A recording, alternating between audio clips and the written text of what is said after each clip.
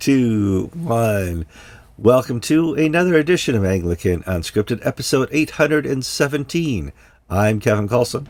And I'm George Conger. Today is August 18th, 2023.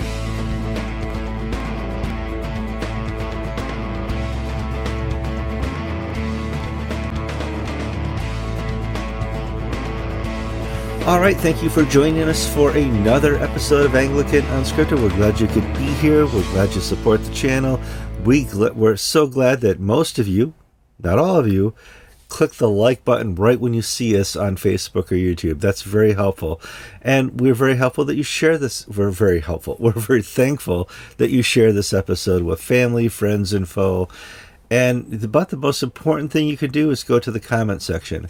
We get lots of comments, hundreds each week, about the show, about what you think, about any corrections you want to make in our episodes, and we really appreciate that. I always say the show continues in the comments, and if you're not subscribed yet, of course, click the red rectangle, hit the bell, and you'll get instant notifications if YouTube wants to do that. Sometimes they don't. George, how are you doing this week? I am happy as can be. The happiest place in the world isn't Disney World anymore. It's it's my little corner of Florida. Lucanto. We've been the Stevens Ministry program nationally has asked us to be a pilot program for one of their new study guides on empathy, and we held our second session. We've got about 30 people in the class, and we're studying the concept and how to develop empathy and how to use it in pastoral care. And I'm just so excited to see 30 people wanting to come out on a hot day to study empathy so that they can turn around and be ambassadors for Christ in a difficult world. I mean, Kevin, why wouldn't this be the happiest place on earth? Well, that's a difficult topic in this day and age, to use empathy as a skill set. We are constantly barraged by, mass media and social media that we are our own kingdoms and we don't have to care what other people think. And interesting. We are in Madison for a couple weeks, here visiting family and friends, and then we intend to return to Rapid City, where, from what I hear, they're going to have Sasquatch fixed. They found the part. Yay! Oh my goodness, Kevin! If supply and demand were any indicator, you should get into the used RV parts business. So I should, yes. Well, first of all, it's a great opportunity to have downtime and understand your patients and understand RVing is not just about RVing. It's about meeting people. It's about developing these relationships, and we've had a great time with our downtime. And so I thought RVing, really, Kevin, I thought it was about standing and under a dripping transmission and ripping up $100 bills. I thought that's what the fun of RVing was. Some YouTuber RV person put out a video and made fun of every repair is $1,000. That'll be $1,000. That'll be $1,000. And I tell you what, there's truth to that. But we shall move on to the news. But if you're listening closely, Sasquatch shall be repaired within a couple weeks, and we will be back on the road, and that shall be fun. But people around the nation and around the world are not having a lot of fun the last couple weeks, and we have to report on that, especially the Maui fires. We have no idea. We have no idea yet of the death toll because many people have been completely incinerated. They sent out the experts from 9/11 towers who helped do DNA testing and figure out whose remains were whose. They've now been dispatched to Maui to do the same because the latest reports are 1,300 to 1,400 people are unaccounted for, mostly children. Yes, the schools were dismissed because of high winds from the hurricane that was offshore that was blowing the winds. But most parents were still working, and the fires broke out, and no alarms were raised. And so the children who are used to these sirens going off with tsunami warnings and other sort of natural disasters, those were not raised. And the government official statistics, right now it's a little over 100, But those are only bodies that they are able to completely identify with dental records or with some sort of identification. Most of these people, according to one news source, are those that were found floating in the harbor. Their bodies weren't burned. They were those who suffocated in the fire and had jumped into the sea to try to be saved. What's the problem is with this firestorm, which to my eyes was akin to like the bombing of Hamburg or Dresden during the war, where a giant firestorm raising the temperature to hundreds of degrees above a normal fire has incinerated almost all biological remains. And at this stage, 2,000 people are still missing. The Episcopal Church in downtown Lahaina, Holy Innocents Episcopal Church, it has been completely wiped out along with its vicarage and school and church office buildings. There are 3 or 4 other Episcopal churches on Maui and one ACNA. I think there's an ACNA congregation. They are all okay, but the one in the little cutesy town of Lahaina is completely gone. We don't have any casualty figures because the government's keeping a tight lid on these things. It's a terrible situation. No, it's really horrible. I mean, and we find this at least every other year where something in the world happens that's just unexplainable. Mm-hmm. Boom, we lost 1,000 people. What do you mean? I was watching ESPN. I turned the channel and there's a fire in a popular resort in Hawaii. I don't understand, and that's part of just this nature we have here in the world. It's there's lava flows, there's earthquakes, there's hurricanes, tornadoes, people die, and we as a church have to recognize how to respond to that. How do we respond to Maui without just wasting money? Mm-hmm. Yeah. And there's so many needs. I'm Facebook friends with the Bishop of the Arctic, David Parsons. Uh-huh. The town of Yellowknife in the Northwest Territories, along with some other smaller communities, have been evacuated by the territorial government because of raging wildfires in the Northwest Territories.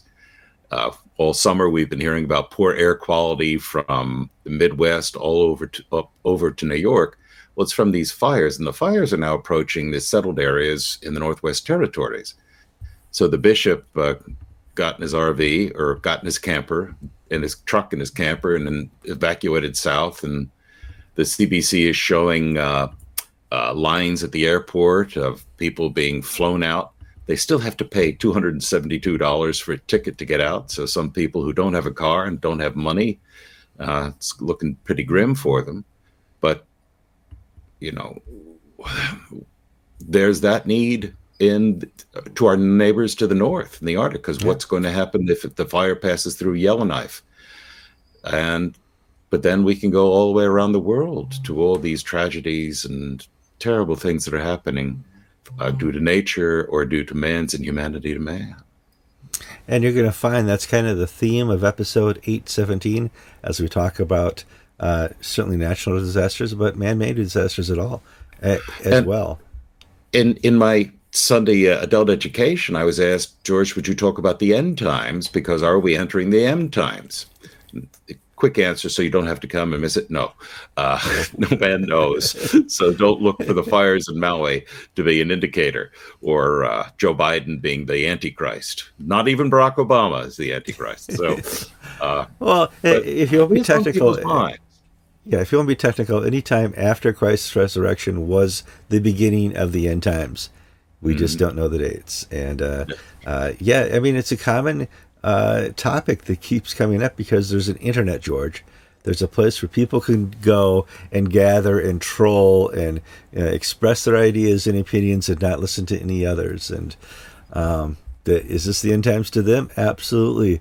Is Biden the Antichrist? Well, according to them, he is. And you see some stuff that makes me sort of chuckle, because the Catholic parish in Lahaina wasn't burned down. And so all the Catholic internet is, here's the Virgin Mary has come and taken care of all this. Well, neither was Oprah Winfrey, Bill Gates, or Barack Obama's house burned down. So, were the saints working extra time for these people, or was it just the way, natural disasters unfold? Or construction, I think. Or they're thinking that it was power lines that came down and the electricity was still on and we had dry vegetation and that sparked it, the fires, and then the hurricane force winds just turned it into the firestorm. Could it be that around the giant estates and in the Catholic Church they had buried power lines, so there was nothing to come down? Whereas in the old tourist town, they still have all the phone poles and the power lines that can pop over in a storm. All right, George, let's go overseas. The Synod of Tasmania has met, and they are trying to discuss sex in schools. What role does the church has? What should be taught? What should we suggest be taught? And it's interesting because we're going to see some outside influence here. Yeah, I saw this through the medium of the Australian, which is the National Australian newspaper. It's a liberal newspaper, like most of them are. And its angle was transgender activists angered at transphobic actions by Tasmanian Synod. Well, the Synod met, I think, the end of July, and they discussed a number of things of local concern. And one of the issues raised was that Tasmanian Diocese has a number of church-affiliated schools.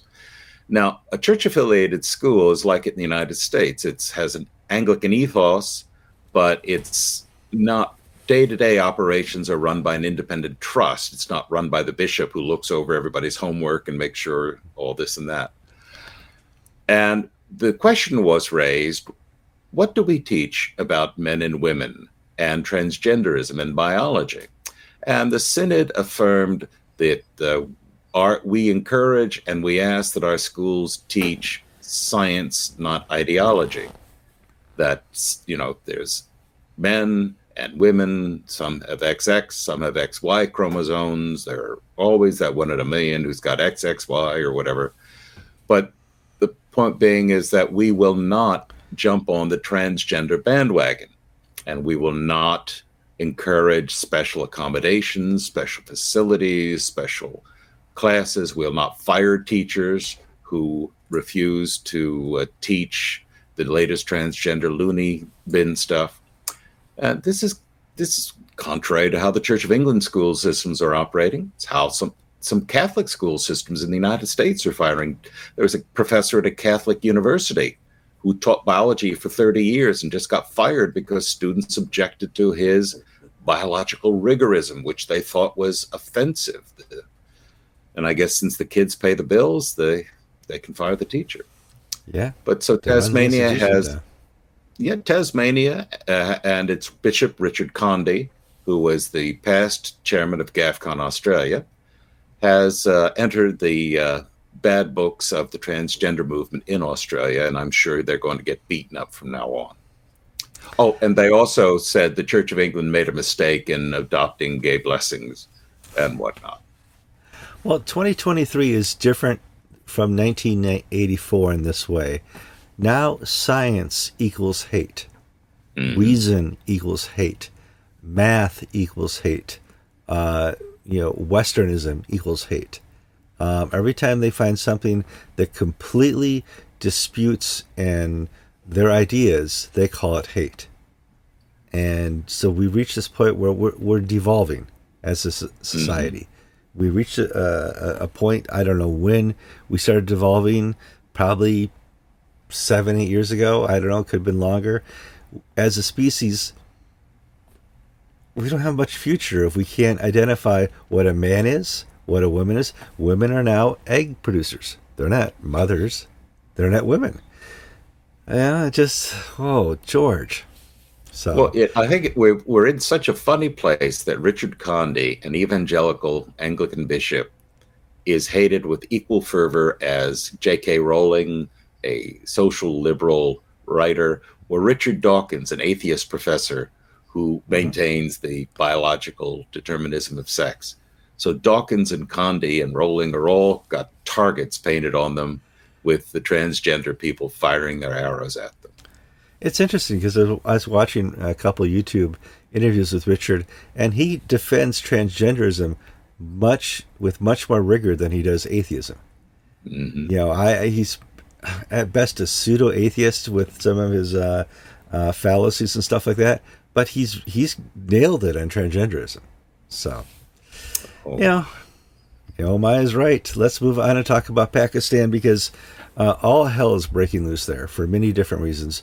Mostly, we talk about this many times in the last 12 years, power vacuums. Right now, Pakistan doesn't have a leader or good leadership in place, and that allows little, minor terrorist groups to go and spread rumors and kill Christians.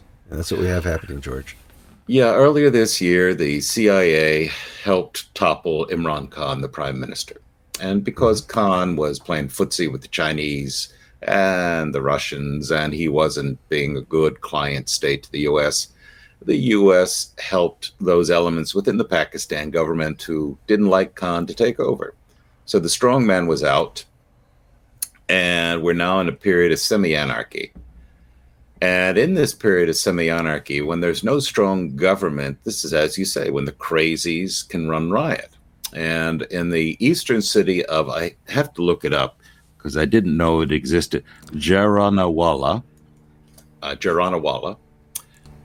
two Christian men were accused of defacing pages of the Quran.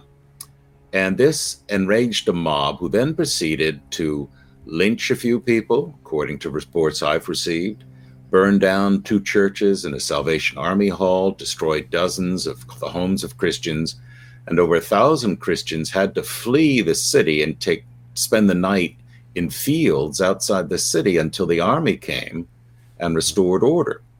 129 people have been arrested, the Associated Press reports, including the 2 Christians for blasphemy, and they'll probably get the death penalty for that, whether it's true or not, it's immaterial.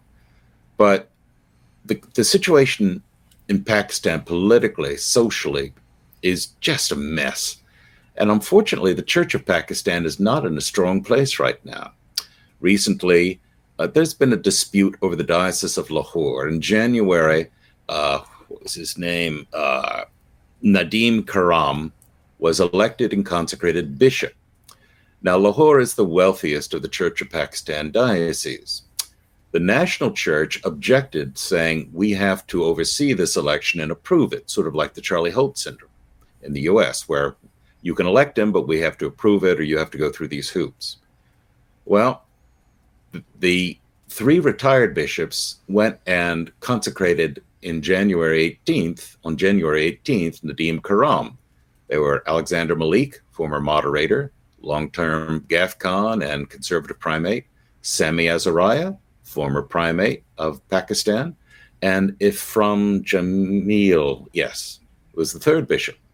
Well, the Synod in Pakistan has effectively deposed the 3 bishops from the House of Bishops of the Church of Pakistan. They're playing hardball. And so the money is being spent on lawyers. Who's the true Bishop of Lahore? Meanwhile, ordinary Christians are being subjected to persecution, kidnappings of young girls to become forcibly converted to Islam and married off to men. It's a bad situation, and the church is not in a place to strongly contest this decline of society in Pakistan. The vacuum is not just at the secular level. The vacuum is also at the leadership level of the church. The church has left a vacuum. And when the Islamic people see that the church is squabbling and fighting over bishop stuff like that, we can help out here. We'll cause chaos. We'll further take down the Christian church, which they've clearly done very well. Now, Pakistan right now is still suffering a horrible economic crisis post-COVID. They've not recovered any way, shape, or form. Their banking system is broken. Clearly, the government is absolutely corrupt, and any foreign aid getting in there is not getting to the people. I haven't read anything yet about starvation level areas, but it could certainly happen. Let's move on and talk about, I'm going to move this list we have up. Let's talk about China real quick, because it does relate to Pakistan. If you don't know, China has enslaved a body of people in the northern regions of China. They don't have respect for religion. They don't have respect for others who are not Asian. And we are seeing that drastically working its way out in the Christian population of China. China has gone, for all intents and purposes, completely gangsta on Christians. And, it's hard to be watching this because we don't get the news from China. And if you're going to report on this, you're going to get kicked out of China. Mm-hmm. So let's talk a little bit about some of the reports. Or if you're Bloomberg News Services, you're partially owned by China. And therefore or if you're the Fox network. So let's set this up. China has had a one-child policy up until about 6 or 7 years ago, or a dozen years ago, and that completely set up for future chaos and economic destruction, which is now playing itself out. The largest realtor and banking system in China this week filed for bankruptcy. Because there's all this debt that nobody's paying because nobody's making families or babies. Oops. Well, one child, how could that go wrong? China has suffered COVID like none other because they had a complete lockdown, shutting down industries all over China that produced products for the West. Prescriptions, cheap IT products and stuff like that. So China's trying to wake up from COVID and finds out that their society is shrinking in population because they don't have the ability to reproduce themselves, George.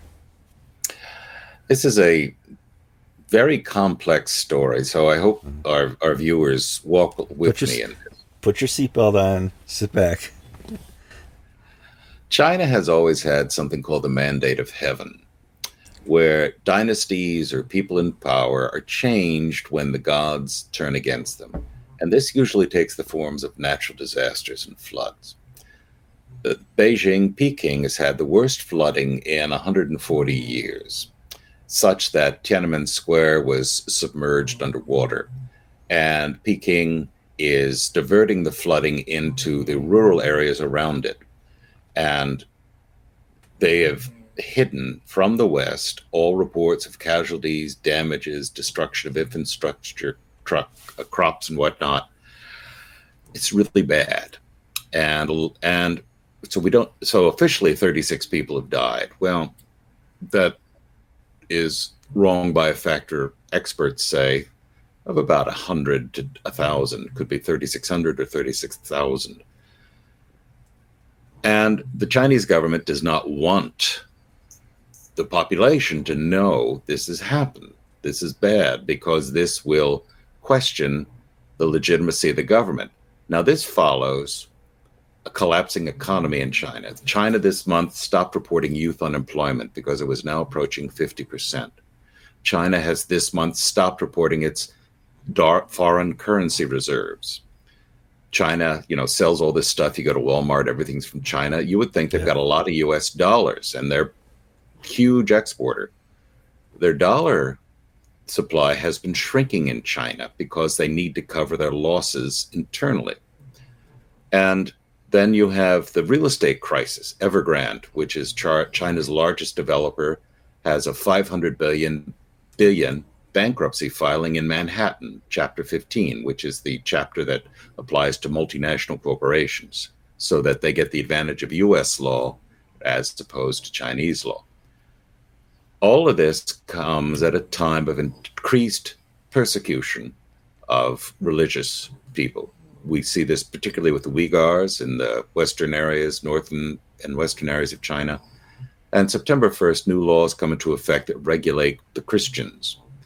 And these new laws are coupled with clergy arrests, the destruction of churches, toppling of crosses, removal of the Ten Commandments and other biblical sayings from the walls of churches to be replaced by the statements of Chairman Xi, and reports that every sermon, the content must be basically cleared by the party, and it may not contradict any CCP, Chinese Communist Party, or Chairman Xi thought. And if you do, you get arrested for treason. What's happening is what Nero did to the Christians, persecute them because Rome is burning to basically refocus the anger of people.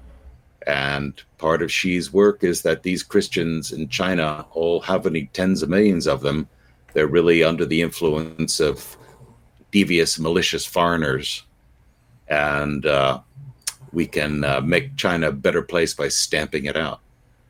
So the prospects for the public church under the current regime are pretty bleak, in my opinion, in China. And we need to and in Hong Kong, they're introducing mainland laws. So the open expression of religion, which was always part of Hong Kong's environment, it's going to be under constraints as well. I would say now Taiwan is at its safest place, at least for the foreseeable future, because China just witnessed all the armament that they bought from Russia not work against Ukraine. So they're like, okay, all those tanks, probably pretty useless. All those missile systems, not going to work. So I don't think Taiwan is the main focus, but they may be, just to keep people interested, and not on their economy, but on other things, be threatening to Taiwan. I think you're right on that point, Kevin. It's a distraction. I mean, they've got a $1 trillion real estate crisis. They've got to put money into that, or the Chinese establishment, nomenclatura, the Chinese, the party cadres, they're the ones who've bought the second houses, and now the developer has folded, and they're out all their money, and they're going to take the pain, not the peasant in the field. He'll just starve. But the party cadres that sort of run the country, they're the ones taking the financial hit. And so the Chinese government can decide, am I going to spend $1 trillion to try to take over Taiwan, or are we going to try to stabilize the economy? And I think they'll try to stabilize the economy by saying nasty, mean things to Taiwan and the Philippines and Vietnam, just to be seen to be strong when they really don't have the ability to act upon their words. But they do have the ability to persecute a pastor, a Bible study leader, and throw them in prison or disappear them. I do remember watching lots of people complain and be very unhappy with the party, with the CCP during COVID. They were locked down. They were not getting fed the way they wanted to get fed. Their apartment complexes were locked down. Everybody was wearing white biological uniforms. And I wonder if that's going to cause enough destabilization long term in the country that it would put the party at risk, put communism at risk. If they don't have money and they don't have food, and people start starving like they did, 80 years ago, what happens, George? Well, it's I don't know. Mao survived the Great Leap Forward, where 40 million Chinese died of starvation, but they died in the countryside. They were peasants. They didn't matter. If this time around, if the collapses in the cities and in the industries and among the middle classes, China's rising middle class, and the cadres in the party, perhaps we'll see some sort of change. I don't know. But we are at a knife's edge point in China, as we are in so many other places in the world. Indeed. Let's move back local. We'll go to the Church of England. The Society has said, listen, we need to make some recommendations here to protect the seal of confession. Something you and I talked about, maybe 5 or 10 times over the years as it pertains to Anglicanism. In the confession, in certain regions of the world, if you confess something to your priest, he keeps it secret. There's this internal bond between you and the priest where no matter what you tell him, no matter how bad, there's a seal. And that's written in books. That's written into, if I remember correctly, the prayer book of the Episcopal Church. And I thought this is a great time to talk about it because it's brought up again in the news. First of all, George, who is the Society? The Society are the Anglo-Catholic bishops of the Church of England. They're the ones who are centered around opposition to the ordination of women priests. They come from the Anglo-Catholic side of the equation. And there's something called ICSA, the Independent Inquiry into Child Sexual Abuse in England, which has been investigating schools, churches, all sorts of things, how they've been handling it. And they've come up with recommendations to the government that came out in April of this year, I believe. And one of those recommendations is mandatory reporting of child abuse. So if you're a teacher in a school and you suspect child abuse, or a child tells you this, you must tell the police or social agency, whoever they require you to inform. And it has also been, and the Church of England in 2019, as they were studying this, the government said, we agree we need to have reporting of child abuse, but we have to stop the line of the seal of confession, where if a penitent comes to a priest to confess a sin, and that sin includes child abuse, that priest cannot be compelled to inform on the penitent to the government, because that would violate canon law and religious freedom. That was stated in 2019 by the Church of England. Well, ICSA ignored this and is telling the government to junk the seal of confession. And in this past Wednesday, the bishops of the society released a letter urging the government and ICSA to give the church an exception, and laying out from their position, the rationale for keeping the seal of confession. On a practical level, there's never been a case of somebody confessing in the Church of England sin like this and it not being acted upon. In other words, There's never been a case where a priest knew about this, and years later it came out that the bad actor had told his priest, and the priest didn't act. It's never happened. That's the first point.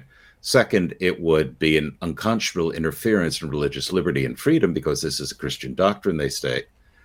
And third, how would in practical purposes work? What guidelines would there be? How would you, in other words, just the mechanics of making it happen would be impractical. But the primary thing is that this is contrary to church doctrine. So that's the letter that came out. Now, in the past, we've recovered this issue, and this has generated probably the most exciting hate mail I've ever gotten on this topic. In talking in general terms, here in America, most states require priests to report this type of things. Once you've hit a certain threshold, limit switch, whatever, you're required to, somebody in the congregation told me this, or it happened in confession, and you need to contact the police. In some states in America, I don't know about all of them. I think Florida, we have to contact the police. Yeah, we're mandatory reporters in Florida. Yeah. Now, this is made difficult for the society bishops, because in 2014, Australia went through this. They were coming off of a big series of clergy abuse scandals, both Catholic and Anglican.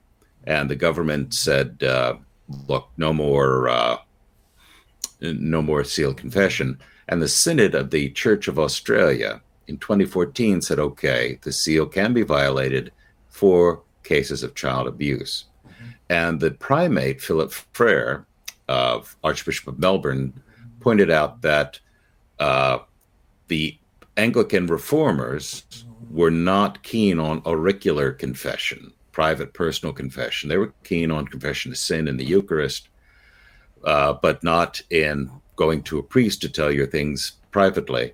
And then they went on to say that auricular confession in a Catholic mode was all but unknown in Anglicanism until the Catholic revival of the 19th century. Therefore, it's a recent innovation. Therefore, it's something that we can waive. Now, for those of a Catholic persuasion in the Anglican world, this is heresy. I will go to prison before I do this. For those of an evangelical bent, it's not really a big deal, because we don't operate on that level. But, it's still a difficult issue. It becomes difficult because the secular government is encroaching upon religious freedoms. Mm-hmm. Does this make sense? Yes, in a practical, reasonable sense, this makes sense, that if somebody confesses this type of sin, it should be reported to the police practically. But Mm-hmm. yeah, if this person is, it's a pastoral thing, if anything. But it's, what's the Episcopal Church's stance on this, George? Well, we're divided. We have the prayer book that says these things must be kept in confidence. Mm-hmm. And if you violate this confidence, because you are acting, the person is not confessing to you, he's confessing to God these sins. And you are giving the absolution and blessings of the church and God. You're not giving your own personal response or blessing. Therefore, technically, you're not hearing this. God is hearing this. You're just the vehicle or the medium. So that the church, on the one hand, has its prayer book say this, but then we have ordinances and local rules that say you're a mandatory reporter. And if somebody comes to you and says, Father, I want to talk to you about this issue, you've got to stop. Wait a second. If it's dealing with sexual abuse of children, just know that you can tell me you murdered your wife. I don't have to tell anybody. But if you tell me you molested a child, I have to tell somebody. I'm being arch here, but those are sort of the rules that we're living with because they're not really well thought out or organized. It's like being half pregnant. We're sort of half there, half not there, but you can't be. It's either totally or not at all. All right, well, let's move on to some other news here. Next on my docket is Bishop Stuart Ruck has been brought up on charges, is going to face trial, an ecclesiastical trial here in the Anglican Church in North America. Full stop here. Kevin is biased in this. I'm a fan of Bishop Stuart Ruck. Known him many years. Filmed his consecration. Have enjoyed the fruits of his labors. And probably not the best person to report on this. But, I'm biased. George, you're probably biased in this as well. Yes, because I think he looks like part of the 70s revival tour of Herman the and the vest. Hermits. Yes, he wears the vest. But when this story broke, it broke with the formal announcement of the ACNA, and I sat on it for a day because I wanted to wait to see what Bishop Ruck said, because if I ran with that alone, that would give the nasties free reign. Right. So I went so as soon as he put out his statement, which he released first to the Diocese of the Upper Midwest, and we got a copy of that when it came out. We put that out. Mm-hmm. And then the next morning we put out the official ACNA stuff. He's accused of a panel of inquiry found that there was a prima facie case, not a proven case, but just on the surface, if you believe the accusations, because no defense has been offered, but if you believe the accusations, if he did these things, then yes, he should go to trial. Hasn't found that he did them, but rather if he did what he's accused of, he should be tried for conduct unbecoming a member of the clergy, violation of ordination vows. And it's frustrating for some people because the exact charges that on certain day he did such and such and such and such have not been made public. But for this whole process, we can basically say it deals with failure to properly abide by ACNA rules governing case of lay sexual abuse. Now, my interest in this and my problem is, for all intents and purposes, Stuart Ruck and the diocese and the clergy in the diocese was exonerated by an outside investigation firm. They came in, looked at all the emails, looked at all the conversation, did all these extensive interviews, and named names in these interviews.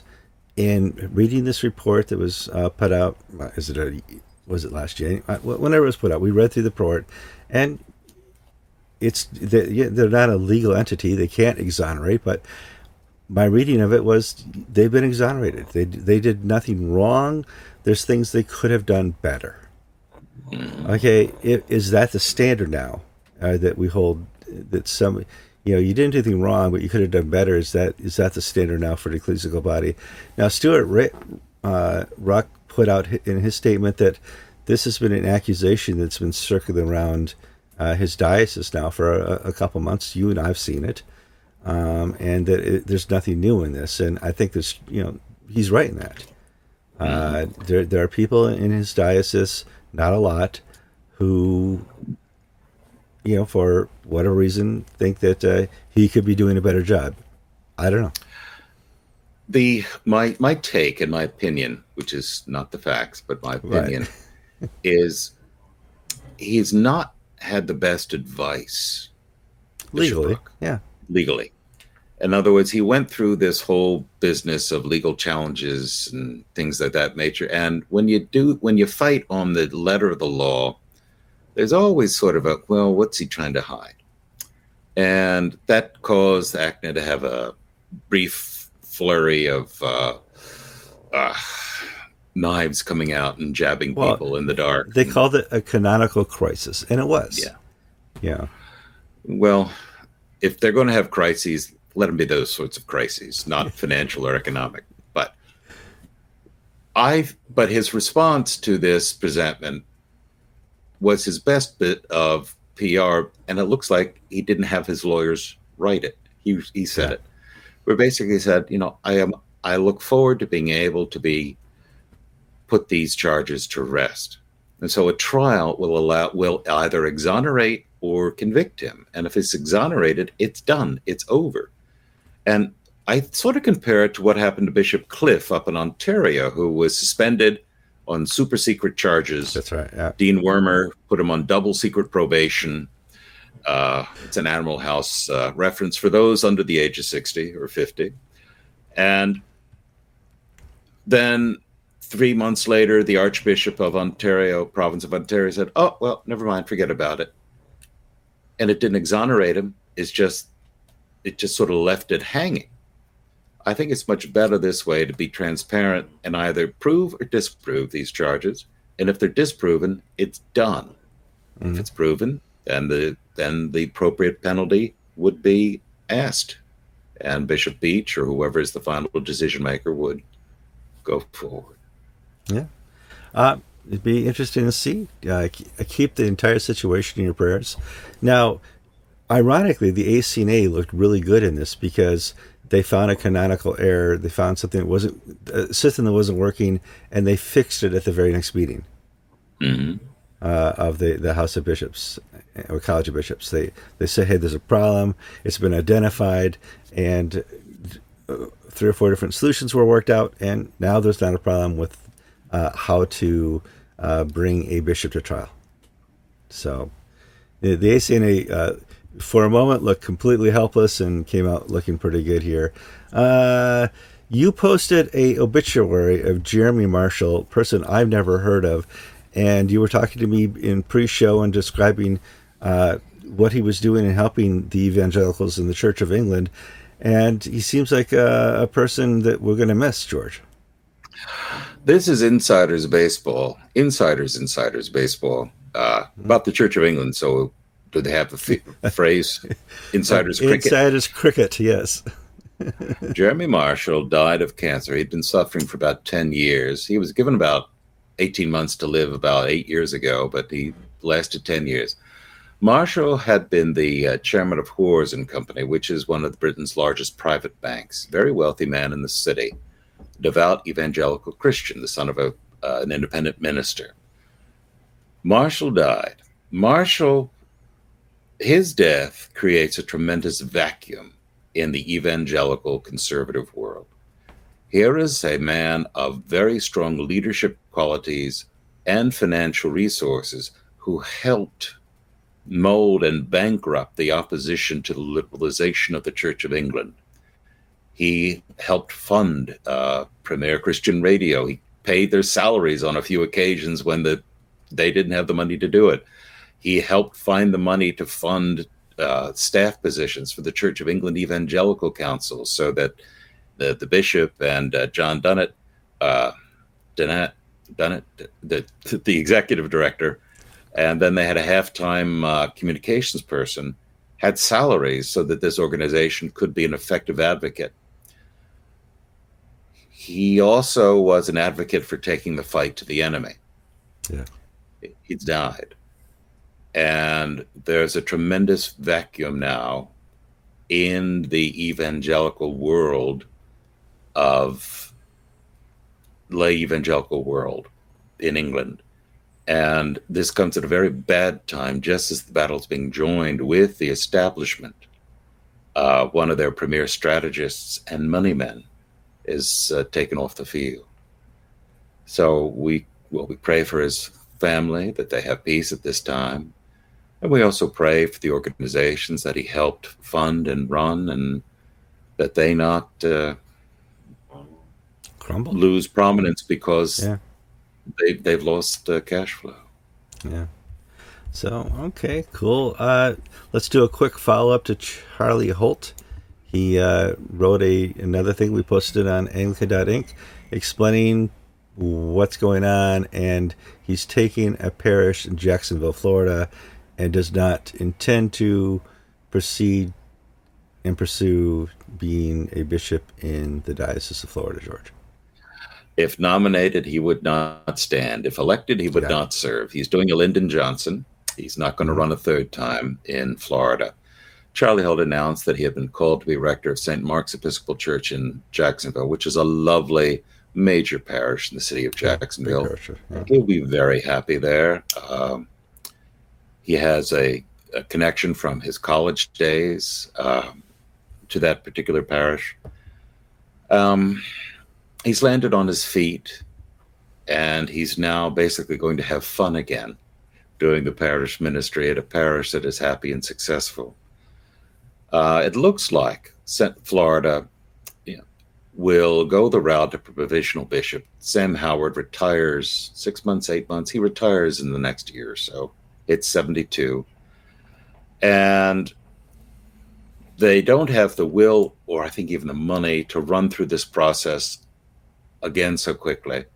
So my guess is that they'll hire a provisional bishop, a retired bishop, to come in and allow the temperature to come down a bit in the diocese, because people are angry, they're frustrated. A vocal and mean-spirited minority, some believe, have harmed a good man. And so if the mean-spirited minority wants X, the majority is going to say, no, we want Y. And so the standing committee is probably going to try to find somebody who can sort of repair the breach, who doesn't have a dog in the fight because he's only there for a year or 2 or 3 years, and then go forward. The difficulty is, with a provisional bishop, you can get some changes. North Dakota was always one of the conservative dioceses, and then when Michael Smith retired and went to Dallas, and then has now been at Albany, they got Tom Ely, the former bishop of Vermont, and while Ely was there, North Dakota drank the Kool-Aid. Gay clergy, gay blessings, gay this, gay that. And last week we reported about the transgender service that they're doing in the North Dakota parish in Fargo. So the renaming service, yes. Renaming. So Howard had declined to allow non-celibate gays and lesbians to take up posts within the diocese from outside. The interim bishop, if they get somebody like Tom Ely, a liberal, can bring in as many of these people as they want, so the liberals can see their ranks swell. So the standing committee, which shares Howard's and Charlie Holt's view of this issue, is going to have to walk a delicate line. How do we get a reconciliation without giving away the store on issues that are of gospel importance to us? I don't think they can. This is how the Diocese of Connecticut fell in the mid-90s. Just a slow progression. The conservatives lost an election, and boom, in came a liberal, and just let that tide flow in. That liberal tide flow into the diocese. Boom. Happened in Alabama. Alabama, the same thing. Just a bishop kind of wishy-washy at the time in the mid-90s, and allowed the tide to flow, because he didn't want to have any of his clergy to do anything with the AAC or anybody else. Just hold the line, and holding the line in the Episcopal Church is losing. It just is. So Diocese of Colorado. We could sit here for 2 hours and go through each diocese. Diocese of the Rio Grande. Rio Grande, and name the date that they got the bad bishop that allowed the tide to come through. Yeah. Now, Central Florida is lucky because it's a desirable place to live in the country. Mm-hmm. So when you're 60 years old and you're in upstate New York and you're a priest and you want the last 5 to 10 years, what's happening in Florida? And so we have a choice of clergy, whereas they don't have a choice in Syracuse or Buffalo or places like that. Yeah. Second, we've got 30 people in the ordination process. So we've got younger people coming up the ladder. So we're not lacking for clergy. And because of that, we can sort of maintain the integrity of who we are. And we now have a bishop who is 10 years younger than I am, and I hate him for that. I hate that. But so that means he's got 20 years. I've got 10, he's got 20 years. And he is not going to change the character of the diocese. But he's got to be clever and not get hammered or nailed by the national church. So we'll see how this all works out. He's the token for now. Let's move on and talk some more parish news. An Akna parish has moved to Nigeria. Now, I don't want this to seem that we're complaining about the Nigerians. Every Nigerian I know who's come from the Nigerian homeland and has come here to America is a businessman, is successful. Many are millionaires. They attend our schools. They come out, with doctorate degrees.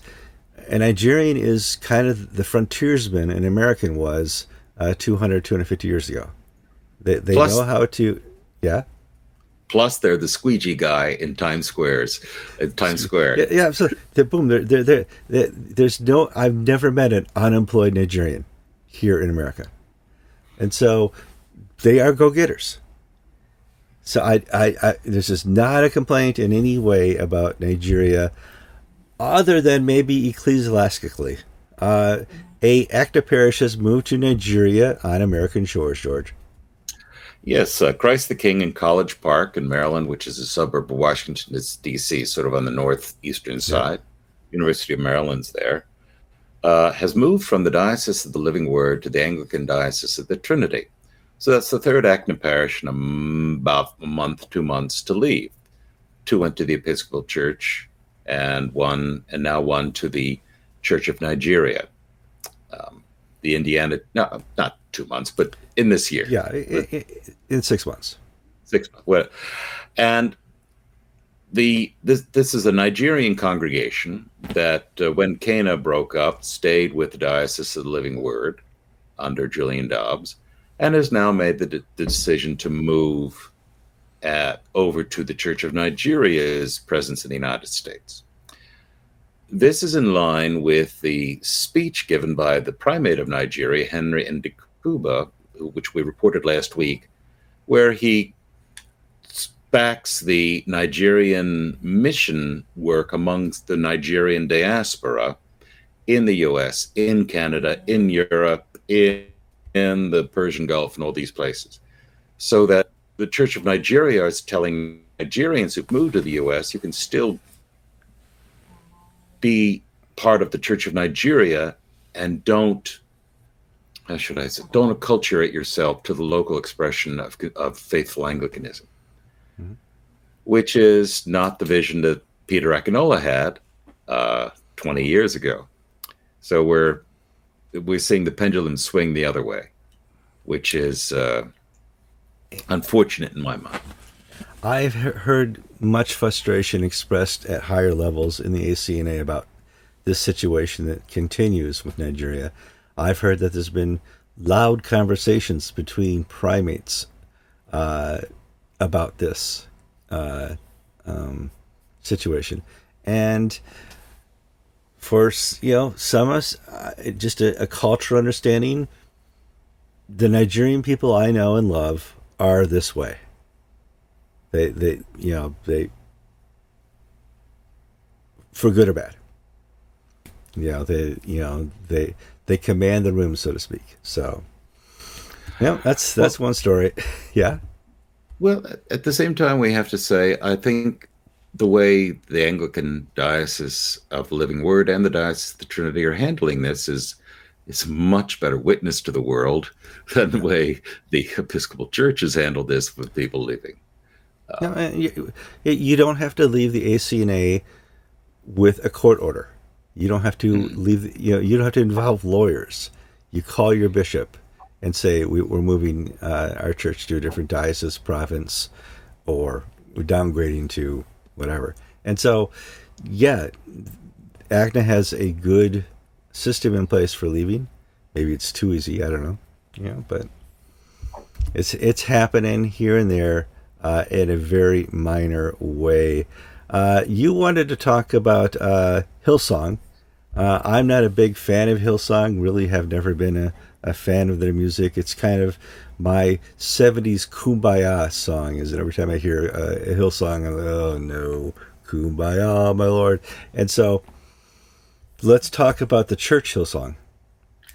Hillsong, I call it a movement. It began in Australia. It's expanded around the world. It's sort of a non-denominational, charismatic type, Yep. and it's known particularly for their worship. And they've basically built a business model that's very successful. Try playing a Hillsong song on YouTube, and you'll get a strike faster than you know what. That's right. Well, the founder of Hillsong abused some people in the 70s, sexual abuse. And his son, who is the leader of Hillsong now, Brian Houston, was brought up to trial in Australia for allegedly covering up his father's criminal sexual abuse. And on yesterday, he was found not guilty by a court in Australia.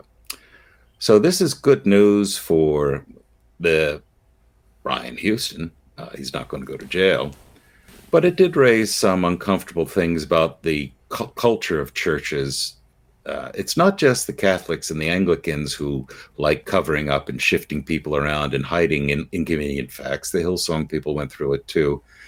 But in Brian's case, it didn't amount to criminal conduct. It was just unwise, some of the Sure. stuff he did. Well, he avoided one of the greatest traps in Christianity, and that's guilty by association. Hmm. This is your father, of course you're guilty. And that's very hard to do since Christians have lost the benefit of the doubt in But, secular courts. Australia is a much smaller country, and therefore Hillsong's footprint in Australia is much bigger, and we don't have anything comparable in the United States to match Hillsong.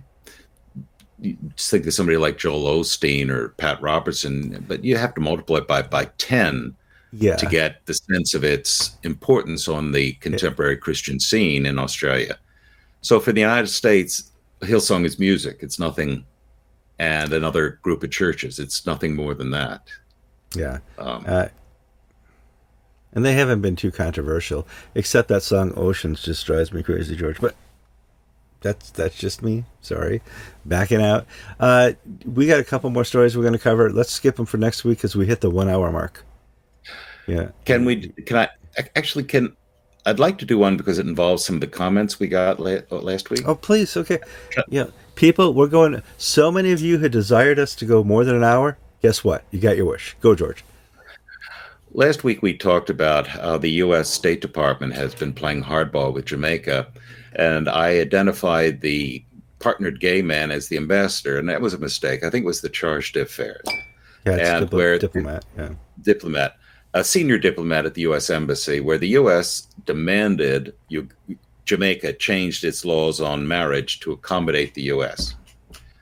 Well, this is all part of a pattern of the Biden administration. Last month, the U.S. told Uganda, no more money for you, behaving like the soup Nazi, to Uganda because Uganda has passed the anti-gay laws.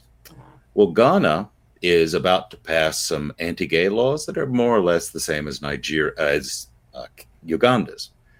And earlier in the year, the Archbishop of Uganda was called up to Lambeth Palace and told by Justin Welby, don't do it. And last week, the U.S. ambassador to Ghana said that if Ghana passes these laws, the U.S. will cut off aid just as we cut off aid to Uganda. And the and Jamaica. bishop of we haven't cut off aid to Jamaica, but we cut off aid to because Jamaica caved. Uganda refused to cave. And Ghana's government and church leaders, including the Bishop of Accra and the primate, have all said, fine, we are not going to allow your domestic issues drive our culture and our morality. If, we would rather be poor, but be faithful to God and not be puppets of the EU Americans or English or whoever it is making demands. This is all part of the neo-colonialism, the word that people came up with in the comments to describe the policy of the French and the Americans and the English in Africa and Asia was neo-colonialism. Right. And we're seeing this in such unabashedly. They don't. The U.S. the Biden administration doesn't hide these things. In other words, unless you do X, we're going to do Y. And to tell Ghana, if you want money so people don't starve or so you have schools or hospitals, follow the latest fad in the United States on gays and transgenders and stuff. And part of all this stuff is tied together of Western church neocolonialism, Western government neocolonialism, and that the new military leader of Niger is the true revolutionary here. He's basically saying, cut off your aid, Africa for the Africans. Let us develop our own cultures, our own economies, quit stealing our natural resources with these unfair trade agreements, and quit telling us how to think and do and act. So all this stuff it's the same story, just different actors, different characters, but the same storyline of the big bad West making demands of the poor, impoverished, developing world.